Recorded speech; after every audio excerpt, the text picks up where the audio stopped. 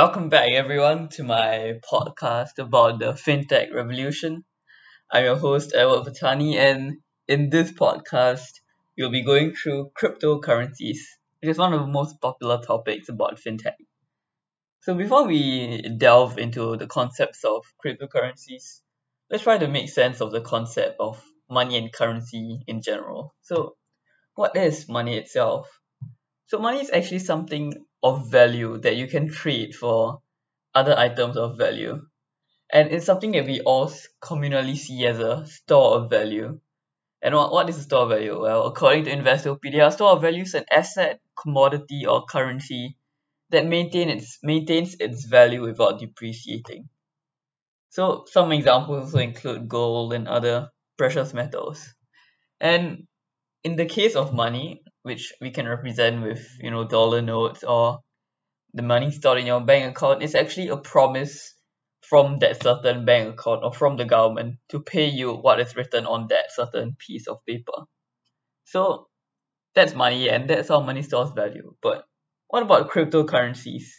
Cryptocurrencies is actually a digital form of storing value through money, and there are actually mainly two types of currencies um, in the digital sense. First, you have fiat currency, which is government issued currency that is not backed by any physical commodity, but rather is just issued by the government, and it's more or less the promise that the government makes through that money that they issue. Like for example, if you look at a Singapore dollar note, it is said that that the government promises you to pay whatever value that's written on the note.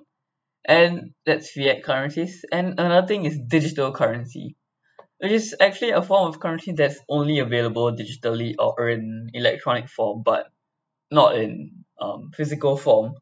And are actually a subset of digital currencies. And although they exhibit similar properties to fiat currencies, the lack of their physical forms allow them to be used in transactions over the internet, and they can be transacted almost instantaneously, removing the need for extra costs associated with notes and coin distribution. For example, you can actually transfer over funds to anyone, whether it be around the world or in your own country, very seamlessly and instantaneously using digital currencies. So that is cryptocurrencies. So what is cryptocurrencies then? They are digital currencies which uses cryptography to secure and verify transactions and to manage and control the creation of new currency units. Some examples of cryptocurrencies include Bitcoins, Ethereum, Dogecoins, and even the digital yen from the Chinese government. And they all operate on the blockchain network. You can revisit my blockchain podcast, which was done before, if you want to learn more about blockchain, if you haven't listened to it yet. And it usually operates on this and functions on these networks. So there are two types of cryptocurrencies, altcoins and stablecoins. So altcoins are cryptocurrencies other than Bitcoin because they are different in terms of mining, and they don't really have the need for them to add new blocks to the network. And their functions are quite unique because they provide a large variety of solutions. But the problem with altcoins is that they are a lot more volatile compared to the second type of coins, which is stable coins, which are cryptocurrencies that do not experience a lot of fluctuations because their values are backed by other cryptocurrencies or external funds.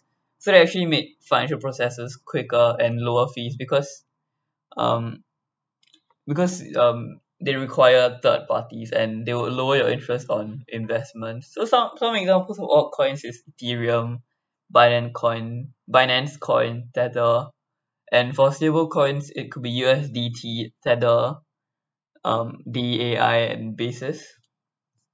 So that was a slide go through or and run through of cryptocurrencies. And there are mainly two types of cryptocurrency exchanges. You have centralized and decentralized. So centralized exchanges are actually operated and controlled by a company. And actually 99% of all crypto exchanges are actually centralized. And the advantages of this is that it's user friendly, beginner friendly. Even if you don't know much about crypto, you can still use these exchanges to trade crypto with other people. Some examples of them could be Binance, Coinbase, Kraken, and Gemini. And you also have decentralized exchanges, which should allow you to actually execute peer-to-peer transactions without the need for a third party. But the thing is that although it mitigates a lot of hacking risk, it's actually quite complex for beginners, and it doesn't really allow you to trade fiat currencies with digital currencies. Some examples could be Blocknet and AirSwap.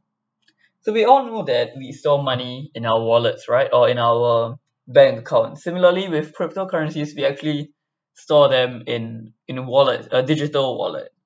So some examples of wallet include Binance, and which are actually hot wallets that run on internet connected devices. And you can access these wallets wherever you are.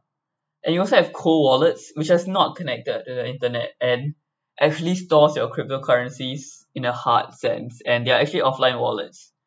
So they actually have a private key associated with them in order to store your crypto.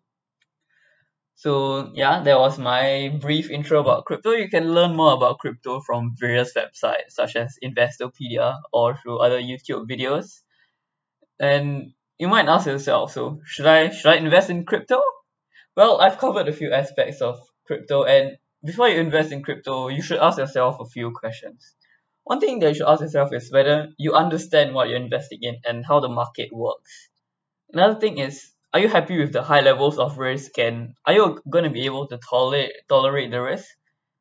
And are you convinced that you are in the know in the world of crypto and in fintech?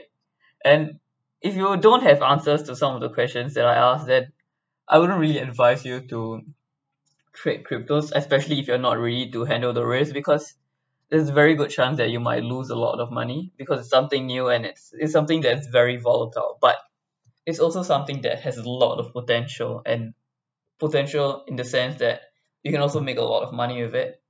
And that is all for my episode about cryptocurrencies. In my next podcast, I'll be talking about the D of FinTech, digital banking. See you next week.